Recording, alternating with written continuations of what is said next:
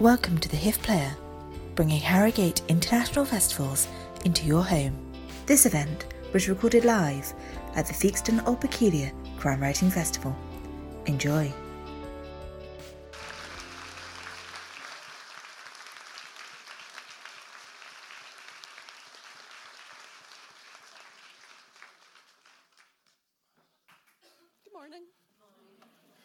Good morning.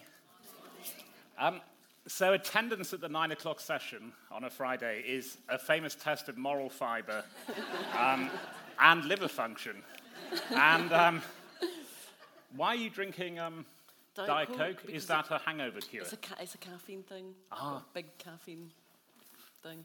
And of course they have names on now, don't they? Kate. So you've got Kate. That's in honour of the Duchess of Cambridge. Because I'm such a royalist. Yeah, no, I thought... We're here to talk to Denise Miner about her books, and particularly the Alex Morrow series, of which the most recent is The Red Road. There's another one to come we'll discuss. We'll find out how advanced it is shortly. We'll talk about various things. I'm sure you won't mind talking about it. I think people are interested. It's sort of the Hilary Mantel question. So when you get to the stage of your career where you turn up for award ceremonies where people expect you to win, how do you deal psychologically with that? Do you hope you... Do you hope you will or hope you won't? After two, you kind of hope you won't. And I woke up this morning, my first thought was, people don't have to hate me, so I'm quite... But I became quite inured to that because my mum just thinks everything that my sister and I do is magical. And so, endless positive reinforcement. I got a paper round when I was a kid, and she told everyone I had a position in Fleet Street. And once we were in the Louvre, and I dropped a pencil on an exhibit, and she told everyone I had an exhibit in the Louvre. So a very Catholic, boastful mother, a sort of Jewish mother type thing. But just to be on the shortlist, I don't know how... I think most people probably feel this way. I'm not that great at accepting compliments, and I always find a way to kind of mitigate it. But being on the shortlist even for 3 in a row, it's quite hard to mitigate that. Do you know what I mean? And yeah. it's really lovely. I thought if I won, I might start crying and actually show some genuine emotion without being giggly, So, but Belinda Bauer's book is a fantastic book, and just to be on a shortlist with those people was bloody brilliant. No, well, Hilary Mantel, as you know, said that whatever happens to the third book in her Cromwell trilogy, the headline will almost certainly be Mantel fails to win Man Booker Prize. So, well, in two senses, you can't win, but that's the... did you have a speech ready just in case? No. So I always talk better when I don't have a speech. If I do have a speech, usually what happens is I start giving the speech in a very stilted way. You know yourself, what you write down sounds fine when you're on your own, and then you look up and you can see people thinking, what are you on about? So I think it's always better just to speak sort of spontaneously and forget everyone who's helped you. That's de rigueur.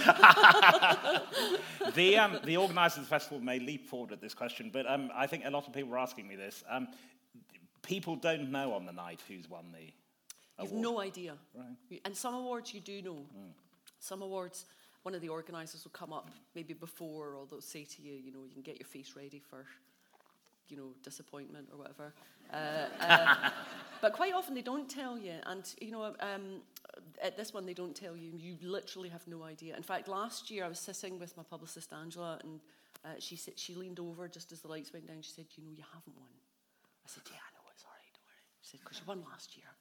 So it felt like a particularly brutal trick. But it always feels like, it is a kind of form of torture, because most writers are pretty introverted, quite shy people, and you get like a bunch of them together, and then, you make them feel really, really self-conscious, and then you give one of them a huge surprise, and then shove them out on stage, and everybody watches them,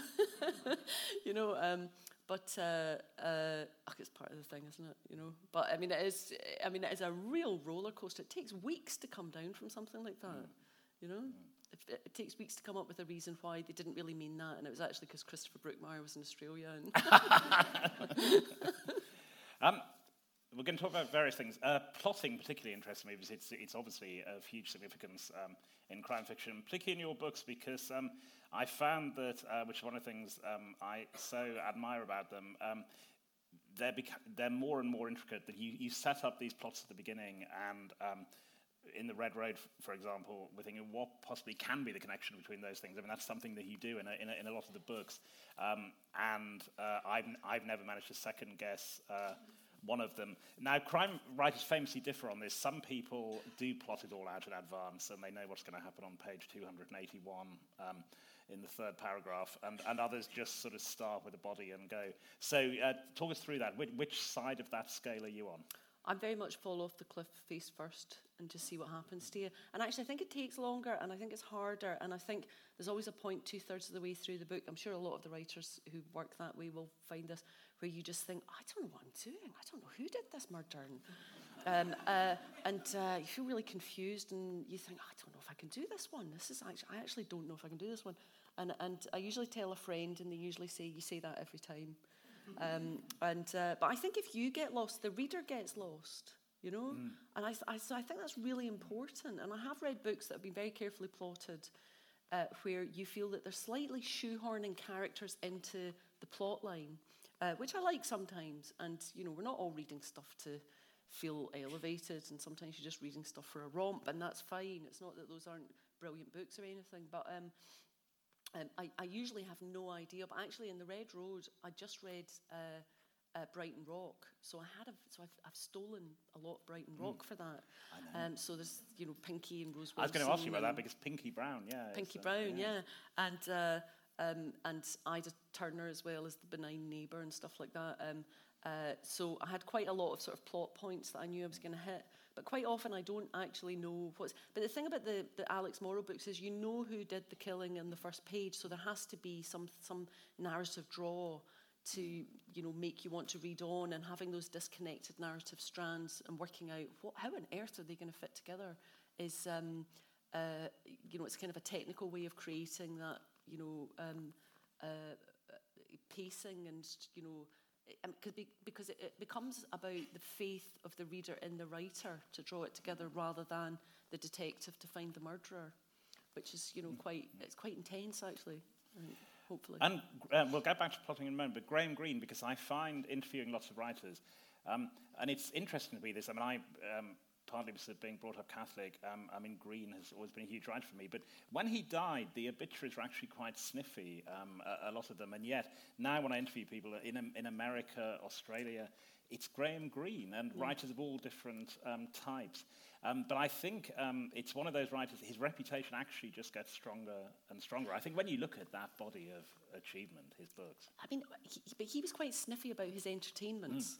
So he said that the crime fiction books that he wrote were entertainments and they weren't proper books, and the proper books were things like Monsignor Quixote, which is awful. A lot of them are just ponderous rubbish. And...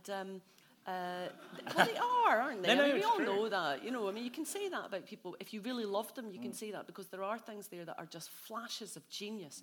And but his crime fiction, actually, one of the things I love about crime fiction is it's regarded as low art. And I really like low art forms. I like comics. And are you just pouring that all over the leather? I am, yeah. Because readers sort of approach it with a really irreverent reading style. And if they're not enjoying it, they won't finish it. And people feel very entitled when they read crime fiction. But I think what's one of the things that's so great about Greene was he was there at the very beginning of noir. And if you look at like noirish films that he kind of drew from, because he was a really kind of cinematic writer, it really was like a burgeoning of suddenly, thrillers and sort of low-class thrillers. Where you could suddenly see they could deal with huge themes, just the same themes as literary fiction, in a really accessible, exciting way. Although that's the thing that it's the divide that famously and notoriously often comes up at this festival. Graham Greene is unfortunately, I think, largely responsible for that, as you say, in that distinction. He, even on the Dust Jacket, that formal distinction between a novel and an entertainment. Yeah. Which is a pity, because he... Is it a pity? Because we're in such a special situation, crime writing. Even being at this festival, it's a totally different flavour than most literary festivals. I'm sure most people here feel that. It's a very different flavour, and we're all, there's less obvious hierarchy. Obviously it's the arts, so everyone's obsessed with hierarchy and who's slightly above somebody else. Like the worst for that are poets, apparently. But you know, because we're in the entertainment section, you're not all scrabbling about for, you know, writer in residence at Cambridge. Supposing there was such a thing, I don't even know if there is such a thing. But do you know what I mean? And so you know, there is a sense that what this is about narrative. And what this is about storytelling, and that's something that we're all engaged in. And I think, you know, readers, you know, people who are becoming writers and writers, that distinction bleeds together in crime writing in a way that it doesn't in literary fiction. I mean, in literary fiction, you're either published and you've won a prize, or you're not published. You know, I mean, so it feels much more like a collective thing that we're doing. And I think, you know, asking to be taken seriously, asking to be approached in the same way as literary fiction, we lose out a lot. We really do, you know. I mean, I hate the idea of somebody reading your book because they feel they have to. I would rather people just read something else, you know. And we'll get off Green in a moment, but in politics, which you've written about a lot, The Quiet American, I mean, I think one of the greatest political novels there's ever been. Oh, we should do. Sure. It's quite astonishing when you read it and think that he was ahead of the Vietnam See, this is War. why it's not a literary fiction festival, because I can say I haven't read that one. No, you should go and read it. Well, we'll get off him. But so plotting, have you ever got into a plot, and you said that you have 2/3 of the way in, you think, have you ever got into one and not been able to write your way out of it? Well, I'm sort of at that point in the book I'm writing now. Right. So that remains to be seen. I mean, I think there's always a resolve. I think there's always a way to resolve it. Whether you do it to your own satisfaction or not is another thing. I mean, I think for most writers, you don't really ever finish a book. You just get it taken off you, or you really, you know, I mean, you could still be writing your first book, and you could, because it's like doing up a house. At the end of doing up a house, you never sit down and think, this is great now. You just think, you know, we went over the skirting board at that bit, and that, do you know what I mean? Nothing ever feels finished. So I think I'd like to go back and rewrite all my books and make them much, much better. But so I don't think I would ever reach a point where I couldn't find any resolution, because sometimes you just need fresh eyes on a book, and then you send it to your editor, and your editor says, that's tedious. They would never do that, or do you know what I mean? Because I think we always sort of, because of literary fiction, we tend to think of writing as, you know, you write something and then you allow other people access to your thoughts. But it's interactive. Reading a book, it's much more interactive, and you know, the reader does so much more of the work than the way we kind of currently think of it. And so you need somebody else to say from the reader's point of view, this is what's going on and stuff like that. So you could always send a half-assed draft to your editor and get them to come up with the ending. And you talk about finding a resolution. That's one of the fascinating things about crime fiction, I think, because there is a pressure that it has to be resolved. There actually are crime novels in which, as happens notoriously in real policing a lot, they just say, well, we don't know who did this. But it's difficult. I think readers would find that unsatisfying, wouldn't they? I think there are other ways of doing that. I think there are ways of resolving. You can have a sort of, you know, the killer resolution, and you can have minor resolves all the way through, and then you could have a different type of payoff. So say, for example, you had a detective with a personal problem and also a murder. You could have the resolution of the personal problem but not the resolution of the murder. So there are lots of ways of giving that kind of satisfying end, and it's lovely to play with that, actually, where you think there has been a restoration of order, and then you suddenly realise a page, like on the last page, that actually bigger things have been shattered. And I think, you know, crime readers read a lot, so we're very, very used to the form. I mean, there's all sorts of conventions you just can't use anymore because they get tired really quickly, because we read so much, you know. And I think really neat resolutions don't really do for a lot of readers anymore. If you've read 10 books where there's a really neat resolution and it's a restoration of order, which is what cosy things are, or, you know, the perfect resolution in the Closed House mystery, if you've read 10 of them, you don't really want to read that book again necessarily. And as we know, because if you see the relatives on television at the end of a murder trial, I mean, there can be no resolution for the parents or the loved ones of someone who's been murdered. But the criminal justice system, because it sets up the expectation of an ending or a satisfying ending. But I think that's so interesting, because I think those crime fiction resolutions influence so much about the way we think about actual crime now, you know, that we assume everything's solvable, that we assume that there will be an end to this. You know, that kind of, there's a really interesting program on Radio 4, and it was a woman who was talking about the way we all tell the same story about ourselves over and over again. And you know, once you've set up this story, there's a sort of narrative inevitability about the way it's going to end. So if you have a murder at the start of a story, narrative inevitability means it has to resolve at the end of the story. And so when we start thinking about missing girl, sobbing boyfriend at a press conference, that sets up certain narrative inevitabilities. The story isn't going to be that he's going to go off and have a successful career as a doctor and marry somebody. That's not. Do you know what I mean? It has a kind of arc, and so I think that we kind of superimpose the crime fiction arc on actual crime stories. You know.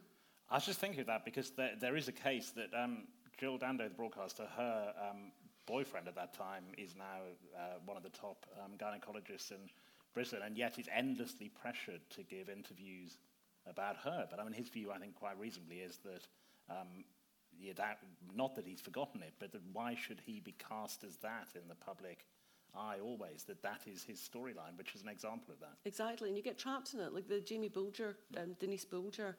When I wrote a book called Field of Blood, where a small boy is killed, and it was actually based on Mary Bell. It wasn't based on Jamie Bulger.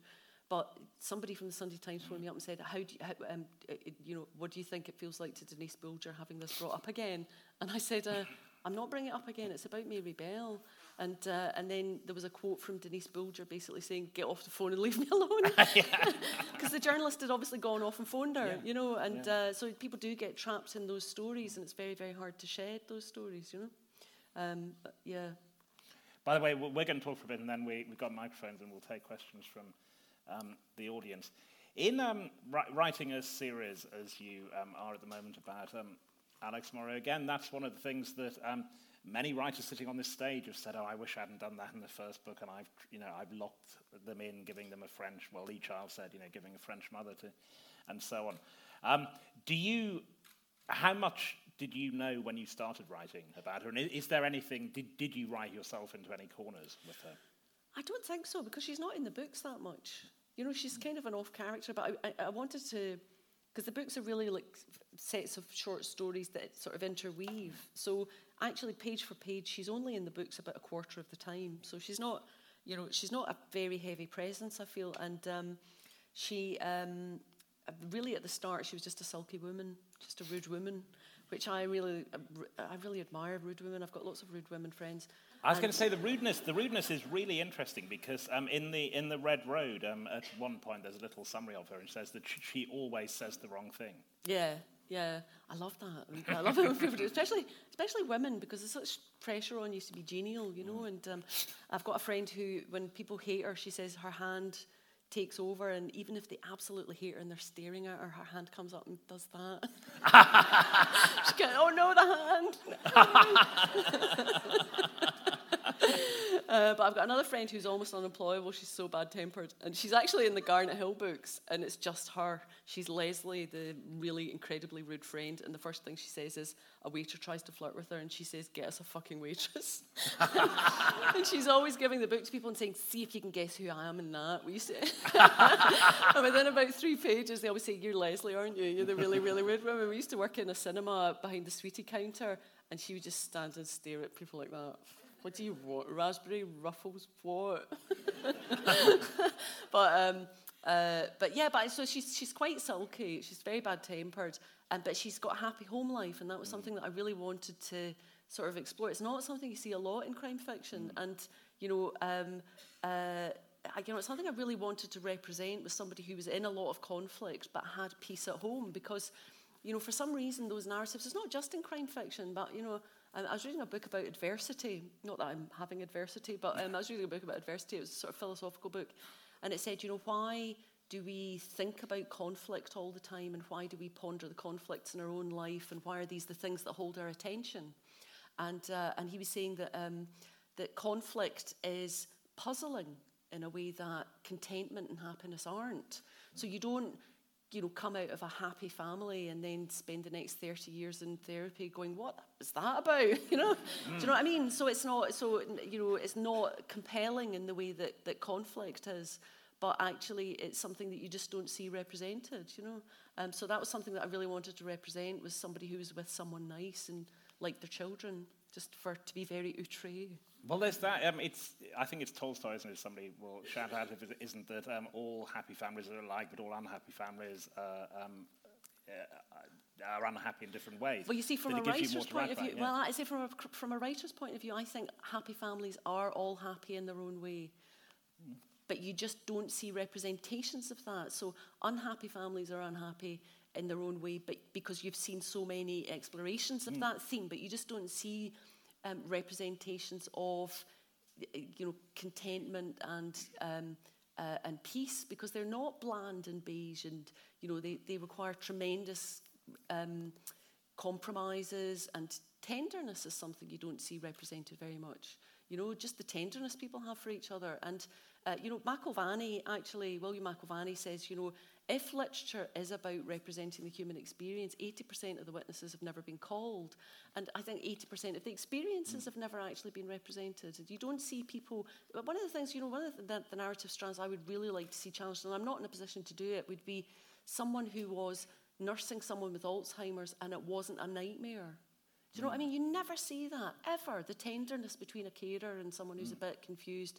You never see... the kindness of people looking after each other. You just don't see those things represented. There is a play on in London which is about Perseverance Road at the Bush Theatre in London. The final act is about a son caring for his dying father who he's fallen out with in the past, but they're reconciled through that. Oh, I'd love to see that. Yeah, I'd love to see that, because it's nice for people.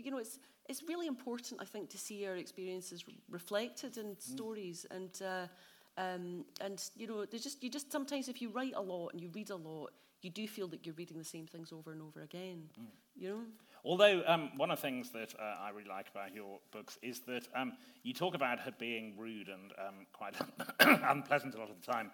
Alex, at the start of The Red Road, although happily married, the mother of 1-year-old twins, I was shouting out, "Don't do it, Alex. She's flirting with another man." With a barrister? Well, she just did. I'm not going to say anything about that. No, go on, do. Say something about it. No, but you see, that's what I think what you're exploring there is that Zelda Westmead, the advice columnist for the Mail on Sunday, when people write to her and say, "I'm happy and yet I fancy this other person," she says, "Look, it happens. That's how people are wired." And I thought that's what you were getting at there. Actually, I think it's about being a bit older. When I was very young, I was very clear about my boundaries, and I wouldn't flirt with people. And if people flirted with me, I'd take them aside and have a word with them. Because, seriously, I was really, oh God, it's heavy going.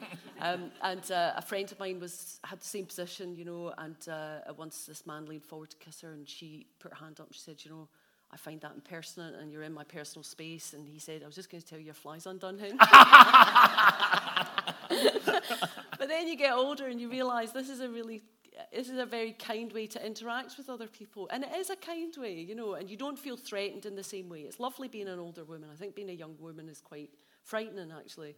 And particularly in the 80s, it was quite a frightening time. And, all this historic abuse stuff coming out and rape cases actually being prosecuted and that sort of thing. But if you were active in the feminist movement then, we all knew about all that stuff. And we told people about all that stuff and nothing happened. So, it was a really sinister time, Everyone knew about it. People say now, people knew about Jimmy Savile. They did know. Everybody knew about it and nothing happened. Even if you went through the correct channels, you would always reach a certain point where nothing would happen. And, I think that was a lot of people's experience, and it was very sinister, and you felt very unsafe a lot of the time, There was also an amazing, obviously a lot of people have been thinking about this a lot recently, amazing public tolerance or indifference. I was watching for research purposes the other day, there's an It's a Knockout, and while introducing the programme, Stuart Hall has got his hands on the breasts of 2 young women, and that was regarded as quite normal, apparently, at the time. It was certainly never discussed. It was never discussed. But the 70s were a very, very strange time. I think coming from the really oppressive. I mean, I think you always have to assume the best of people, and I don't think it was that there was a massive sinister plot. I think it was very largely now, people do not know what to do about that sort of thing. They don't know what to do, so they just sort of blanket and they think, oh. And people with normal, I mean, juries will not convict for rape. One of the reasons they won't convict for rape is because people with normal sexual behaviour can't imagine, they think it must be a mistake as to consent. They don't imagine someone hitting someone in the face with a brick. They just think, there must have been a mix-up here, because it's so out with most people's experience, that sort of predatory sexuality, you know. There was a case at the Edinburgh High Court recently, and it was this man who was happily married, had had a lot previous, 20 years before, and he'd been out on a works night out, and this Polish woman who'd had a violent fight with her boyfriend in a bar, he was walking her home, and she said that he'd raped her. And he said, I didn't, I've got a daughter, I would never do anything like that. And eventually they found a bit of CCTV of him dragging her up an alley by the hair, raped her and everything, then pretending to be on the phone to the police, threatening her, and she was really, really drunk. So, I mean, every reason on earth to discount it. But I think people discount those sorts of allegations for very good, benign reasons. I think people are having their eyes opened by all this historic abuse coming out. But I mean, I remember the Satanic Abuse Inquiry, which found that there was no such thing as satanic child abuse, but there was abuse which was satanic in flavour. That was the finding of that inquiry. And that is nice people trying to make sense of something that is totally out with their experience. And as sexuality was totally unspoken before the 70s. So, you did have things like the Paedophile Information Network working with the gay rights movement, because people didn't know that, because you could have been arrested 3 years before for being gay, and they could inject you with hormones for being gay or put you in psychiatric hospital. It was only 1973 that the American Psychiatric Association said that being gay wasn't a mental illness. So, I mean, it's a huge turnaround, and I think this is the fallout from it, is that people are starting to, think about harm and, causing harm and the normal parameters of sexuality. But the 70s were kind of anything goes, because it was a huge backlash. It's a bit heavy for 9 in the morning. Well, no, but it's... no, these are very current subjects. We'll get back to books in a minute. And a lot of this does come into the books. But the last thing on that is I've been thinking about what it would be like to be a juror in one of these recent cases. And certainly the pattern so far, and I think you can understand why, is that in the trials so far, if there's any element of paedophilia, the jury find against the person. Yeah. But if it's over the age of consent, but then there's another issue. It's a real problem, isn't it? How do you establish what happened in a bedroom or an office 40, 50 years ago? I mean, it seems to be an incredibly hard thing to ask of jurors, or indeed of the legal system there. And, it is beyond a reasonable doubt. So if you're... But another thing is, the tragedy of the past being judged by the present is you're not there, Somebody said the tragedy of the Holocaust is people nowadays are judging it from their own perspective of, well, I just wouldn't take that. Do you know what I mean? You've no idea what it was like when you were there, and in the 70s, there was a hyper-sexualised atmosphere, and it was regarded as, liberal and modern to, touch up 14-year-olds on top of the pops. I mean, it was, kind of regarded as a positive social value, and it was. And because it was seen as liberation. Exactly, exactly. And attaching a sort of positive value to those kinds of behaviours. There was a positive value attached to those kinds of behaviours, which made, workplaces very unsafe and frankly creepy. I mean, those of us who grew up in the 70s, it is a relief, because you do think I wasn't just going through puberty. It was a really creepy time. Like most people are quite freaked out during puberty, but it was a really, really creepy time, and there was a kind of rapey atmosphere in the 70s. There just was. And there are all sorts of things, but the back massage, those men who would walk around massaging the shoulders of women in offices, that was the beginning of it, saying you look very tense. But all that stuff just went on quite easily, didn't it? That sounds like a really shabby 70s porn movie. I don't know, I haven't seen any. Have you? The subject we discussed last night on stage, and I made no excuse for talking about it again, because it fascinates me, which is... Scotland at the moment. I think I'm not comparing the situations, but Nadine Gordimer died this week, and there is this thing, I think, in writers' lives that there's a difference between bad luck as a citizen and good luck as a writer, that if you look at those South African writers, they clearly had terrible bad luck as a citizen because they were living through that disastrous racist situation, and yet as a writer it gave them their subject, and many of them struggled afterwards to find another one. Same in Václav Havel said one of the reasons he went into politics was that there was nothing to write about anymore because they'd lost their subject. It's not comparable, but it's a lucky, in that sense, whatever you think about the referendum, it's a lucky time for Scottish writers, isn't it? It's a very lucky time. It's a very meaty time, and it's like being in the middle of a very, very big argument, and you have to think clearly. I think it's making people think very clearly, think, what is my place in this? I mean, whenever I get, because the yes and no people always want to sort of get you to speak, and I can actually feel my ego coming to a boil, and there was one week, it was the year before the referendum, and I was asked on about 6 different major news programmes all at the same week. And I could actually feel I felt as if the hairs on the back of my neck were standing up. And it was like my ego was trilling in a high C, And I thought, yeah, it really was. And it was like, oh my God. And, I said to my partner, maybe I should do all this and I could actually set the agenda, And he's quite a sensible person. And and he said, yeah, maybe you should just go to Syria and sort that out.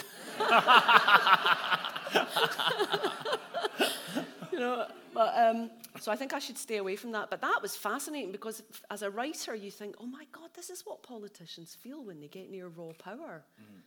That's what they feel. They actually feel. But they don't have the sarcastic partner, and they don't have the, all those other, the sort of introspection. But if that happened to you when you were younger and you got near raw power, that would feel like normal life to you. That would feel like something appropriate that, someone who's 50 should think the world would be better if they were just in charge. Who would think that? So that stuff is absolutely fascinating. Being in the middle of a big debate is fascinating. Even things like Twitter, because I had an article in the New York Times. I had an op-ed about the how binary it is. Right from the off, it was yes or no, and it was all being represented as yes or no. Do you want to be on a yes or no camp? Do you want to speak as a yes or speak as the no? And there was no kind of like, we should talk about this or we should unpack it or isn't this interesting or whatever. Immediately it was to that debating binary. It was a very reductive argument. But that's how Cameron set it up though, isn't it? I mean, they just wanted... It's more complicated than that. It's more complicated than that. It's the way the media set it up because that's good programming. I mean, there's no point in having someone come on and say, wouldn't it be nice if we could all be friends? Who was going to watch that programme?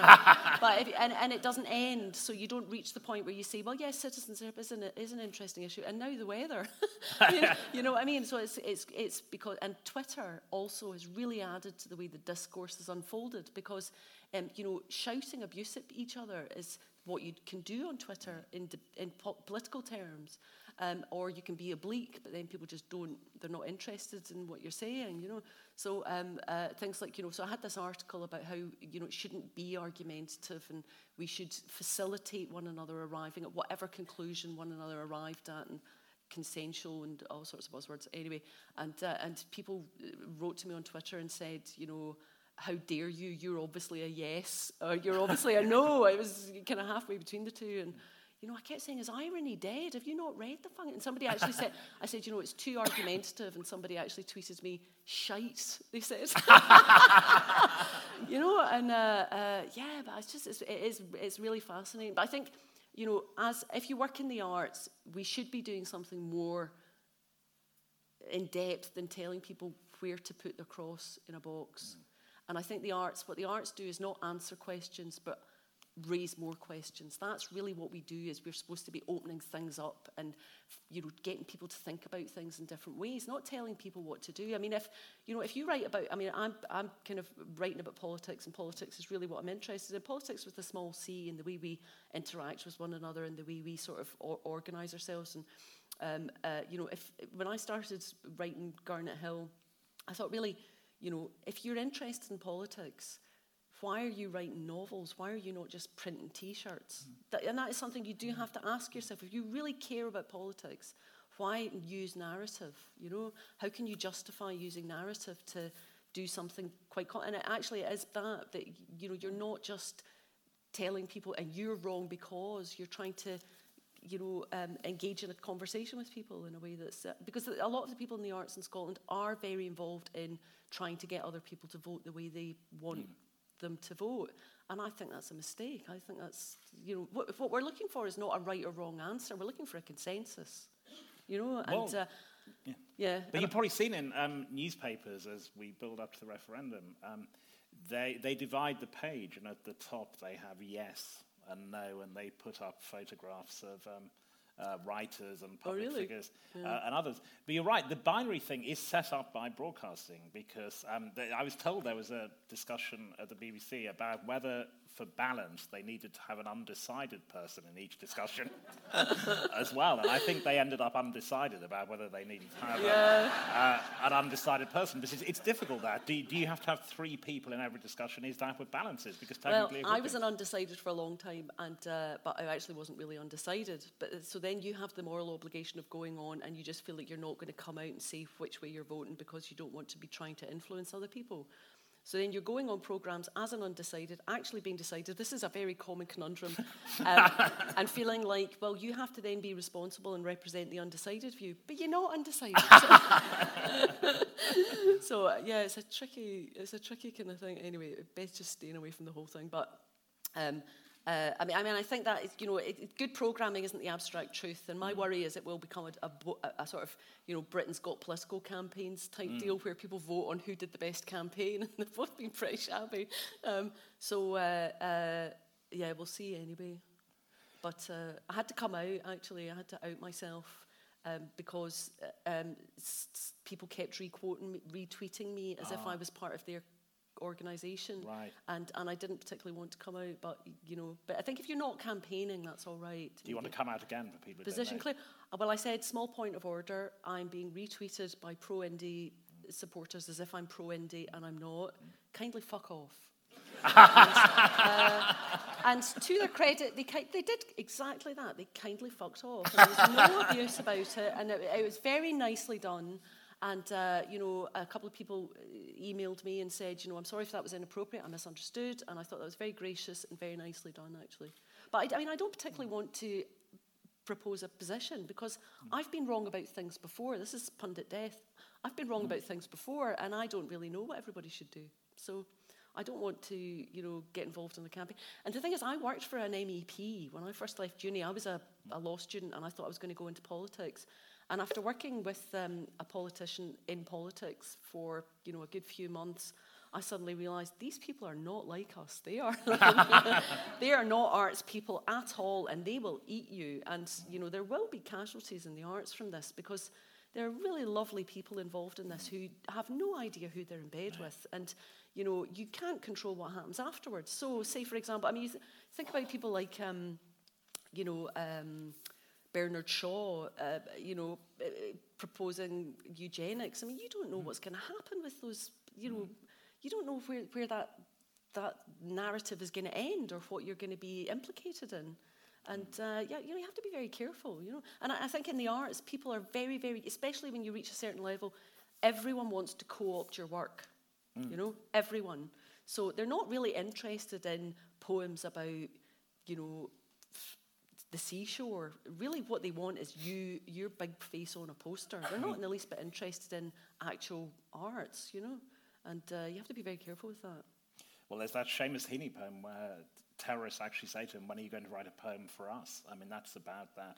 Exactly. Of being forced to be on one side or the other. You asked yourself the question, though, why are you writing books about politics instead of printing T-shirts? But one very good answer to that is Gods and Beasts, I think, in the Alex Morrow series. And we're going to have one of our conversations where we're not allowed to say who it's based on. But you were able to do something. You were able to write about an aspect of Scottish politics which has been impossible for journalism and broadcasting to actually deal with. And that is one of the things that fiction can do. You were able to fictionalise a certain sizable Scottish figure.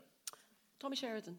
He's not sued me, so I'm just assuming he's not going to sue me. And as soon as the Tommy Sheridan case finished, There was no mention of it in the media. They're not allowed, you can't mention it in newspapers in case he sues you. And he probably won't, but you can't. And there's also been a play Although on Andy Coulson is going to go on, I think that's going to happen, isn't it? I think he is going to be tried for perjury, isn't he, in that case? I think. Is he? I think so, yeah. I read that the other day. I think so, Well, yeah. the party goes on. But that was such a fundamental thing. But you're going to say there was a play, wasn't there? There was a play by Ian Pattison, who wwrote Rab C. Nesbitt, and it was called I, Tommy. So he actually said the name, so he's in more trouble than I am. But I don't think he's gonna. I don't think he would sue anybody but Rupert Murdoch, because I think he's very aware of how he comes over.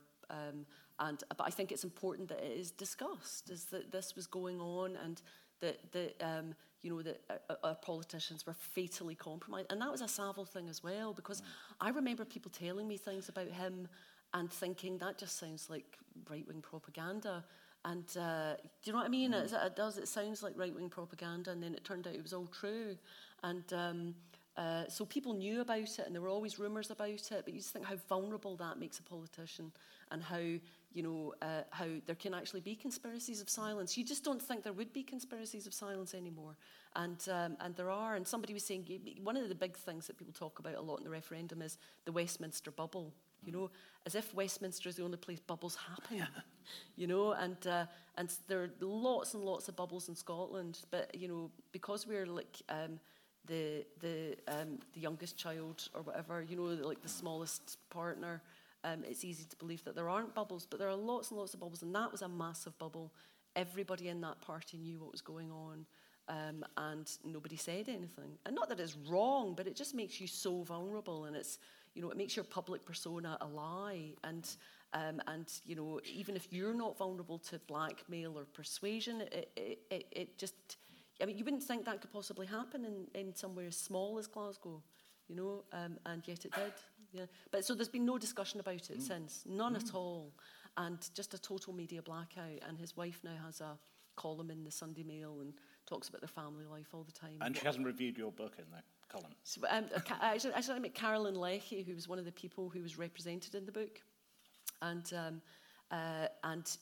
she said that that was basically the meeting in Gods and Beasts was the meeting, because you couldn't get the minutes for it, and she said, it's great to see it represented. You could see her kind of hoping she wasn't a bad character, and I said, you're not a bad character, it's all right. So people are rewriting history and laying out their flags and stuff like that now. 2 more quick questions before we open it up to the audience. On the this is general on the referendum, but I think the question that historians and biographers of David Cameron are going to ask will be, did he have to have this referendum? Could he not have had it? Could he have got away with not having one? I don't think so. Not when the SNP got in. I don't think so. And I think a lot of it goes back to the Iraq War. I think a lot of it goes back to Scottish Labour voters thinking, I'm not voting for you anymore because of what you did. And by default, the SNP getting in, then people seeing that they were quite competent. And I don't think he could. I think had he wanted to stymie it, he could have kept more control over the timing or the age limit on the vote or stuff like that.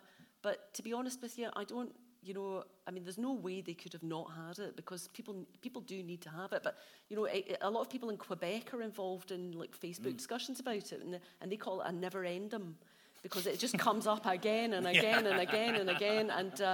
And the statistics don't really change in Quebec. It's always the same proportion of people who really want independence. But I think it's good, and I think there's been a real kind of civic revolution in Scotland where people are actually talking about quite fundamental politics. I think almost everybody feels disillusioned with contemporary politics, and we do all feel a bit trapped by it, and we don't necessarily feel represented by it. And most people are too busy to get involved in full-time politics. They're too busy. They're bringing up children. They're looking after older people in their family. They've got jobs.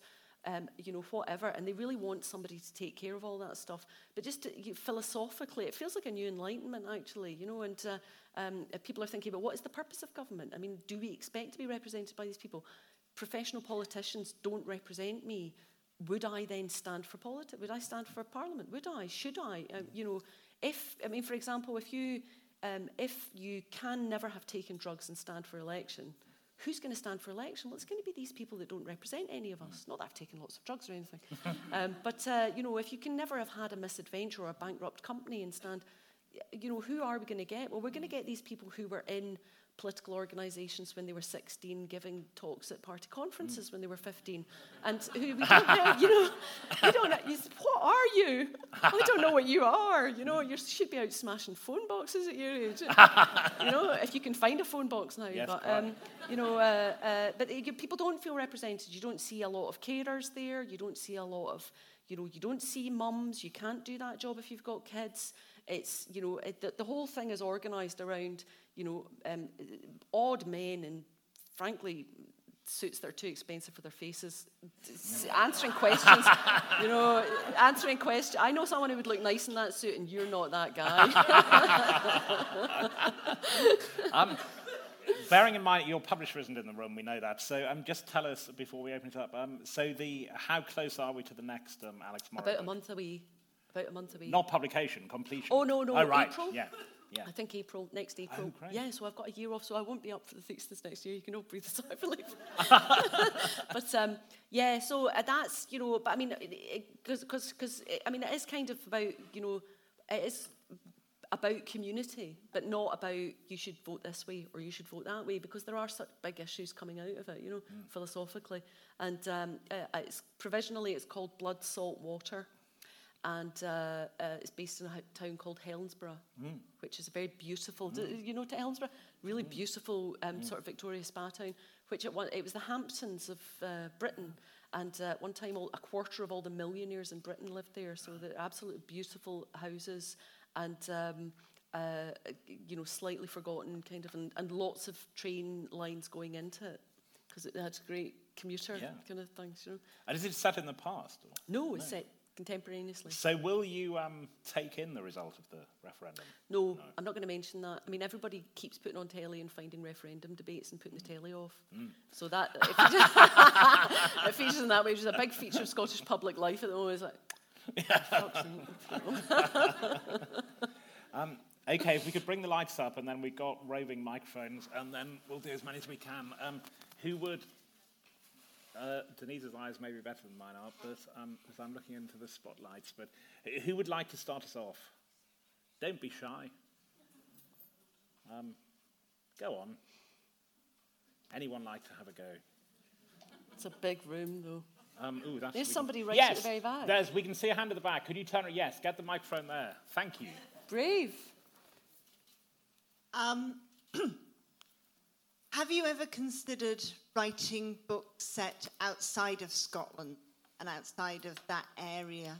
I am, as an English person living in Scotland, so I enjoy them. But I just wonder if you feel you can't go beyond Scotland, or you wouldn't want to go beyond Scotland. That's a really interesting question, because I grew up in London. I don't really think of my books as magnificently Scottish, actually, And when I moved to Glasgow, I found London quite overwhelming, actually, to live in as a teenager. And when I moved to Glasgow, I thought, this is the perfect every city, which is, it is very strong cheese, Glasgow. It's a very particular place, but it's the perfect size to be a universal city. And so when I'm writing about Glasgow, I always think I'm writing about every city, really, although people talk more, obviously. So it's sort of like the perfect city for chatty people. But quite often people go... one of the things about the Morrow books is it is about international crime. International crime accounts for something like 20% of GDP and worldwide. The black market is, a huge part of the global economy. So in The Red Road, it's about money laundering to Pakistan. So, I feel like they are kind of international books set in a small area. I think if I was writing about somewhere, I would need to live there to really get the flavour of it. And, there's something quite undiscovered about Glasgow. I feel like lots of people don't, even people that live there, because people tend to live in Bearsden or, quite small areas. And one of the things about Glasgow is you're always very close to, unless you live in Bearsden, you're always very close to poor areas, And So there is that something unique about crime fiction that suits Glasgow. But I've written a lot of short stories and comics that are set in other places. I've been writing The Girl with the Dragon Tattoo as a series of graphic novels, and they're all set in Stockholm, which I have a very kind of brisk knowledge of. But that story was already set out. So, you know, like one of the big things I think a lot of people find about writing is the distances between places and the actual geography of a small physical area, like how close the shop is, and is there a garage that you could get milk at, and you know, things like that, you know, are there bars nearby, those kinds of things. So I think you really need to live somewhere to set a book there. Otherwise people write complaining letters and say, you know, you could never buy flowers at 3 o'clock on a Sunday here. And if that's wrong, it's just the whole thing's really wrong. So I think you really have to write about somewhere that you know. So if I was going to write about someplace else, I would feel like I needed to move there. Unless it's a short story, in which case the geography of the place isn't that important, you know. But when I moved there in '86, nobody lived there. I mean, everybody with talent left. Really everybody went to London. So I mean, it was like West Berlin. It was a very particular place to choose to live, and I just sort of fell in love with it. It was a really melancholy place. Now it's a burgeoning metropolis, and it's a very go-ahead city. But it really wasn't like that at the time, and I just kind of fell in love with it. And it still feels very unseen, actually.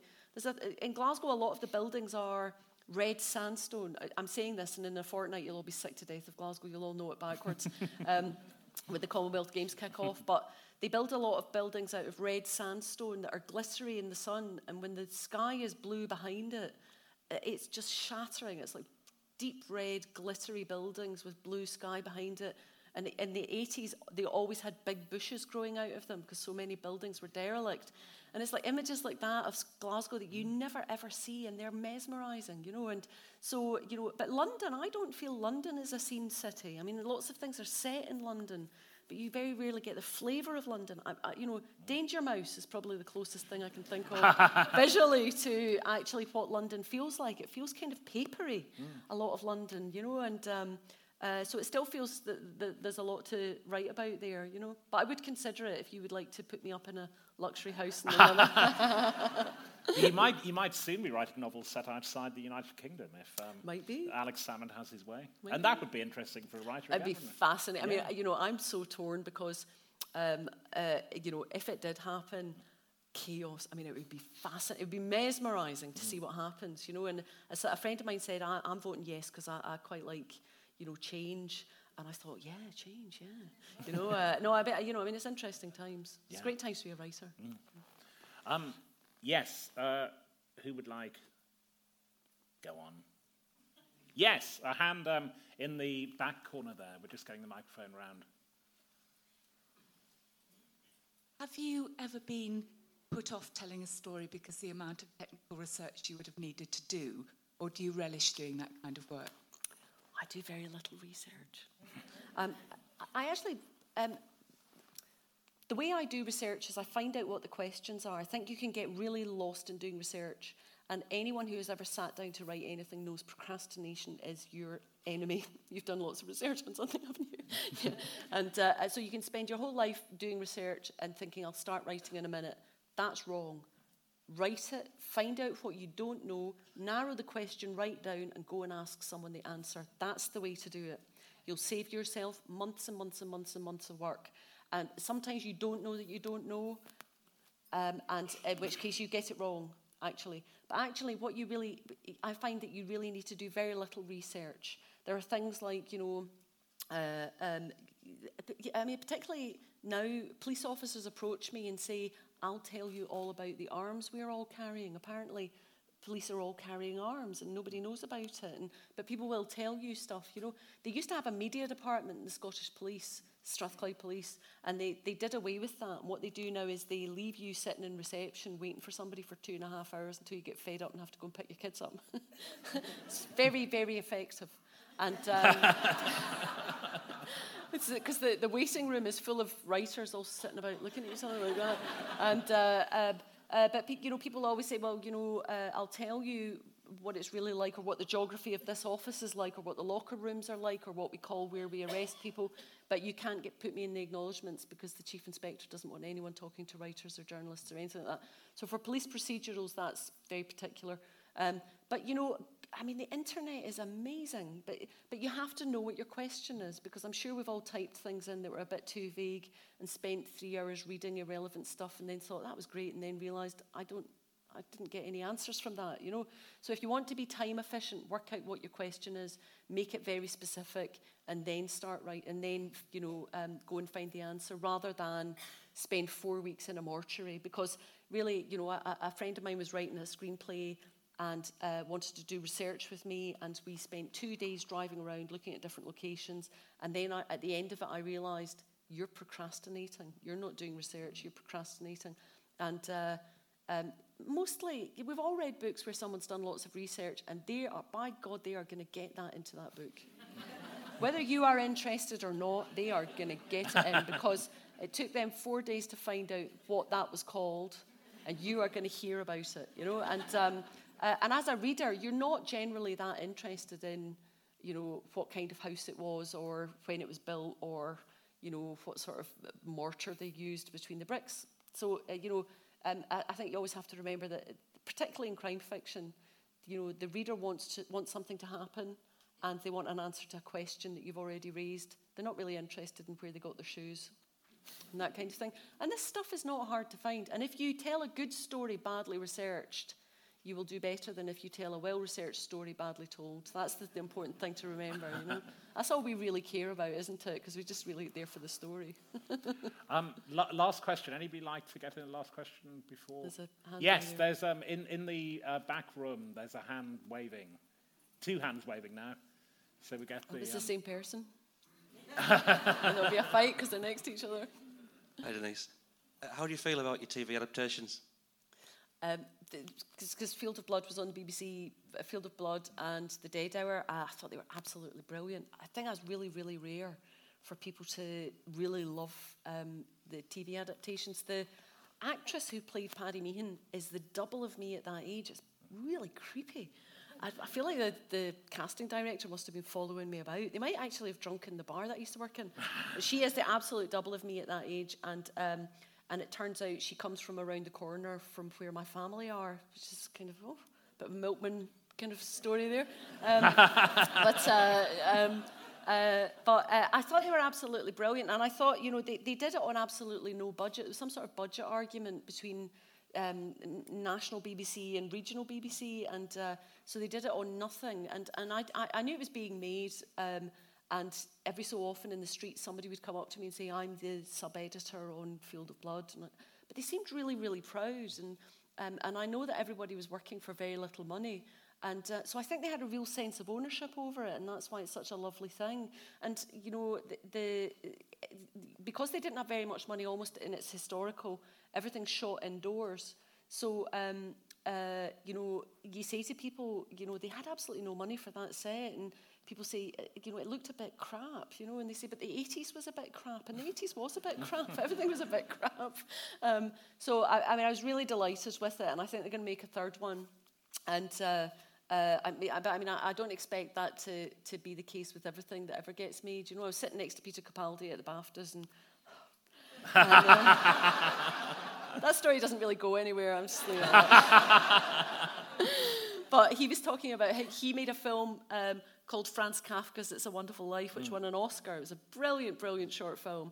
And then he made another film, and I was saying to him, you know, I just don't think that'll ever happen again. He said, yeah, you know, just when he made that film, it was his first film, and it was perfect, and it was exactly what he meant, and he was so proud of it. And he said that'll never happen again. You know, it's a really sort of magical time.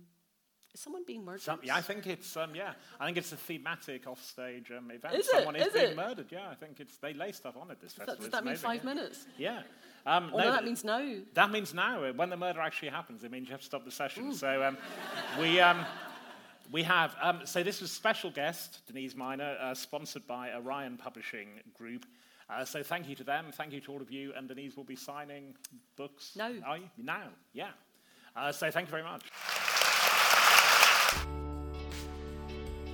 Thank you for listening to this event by Harrogate International Festivals. Don't forget to rate and subscribe for this podcast. For more events, recordings, resources, and information about our arts charity, please visit harrogateinternationalfestivals.com.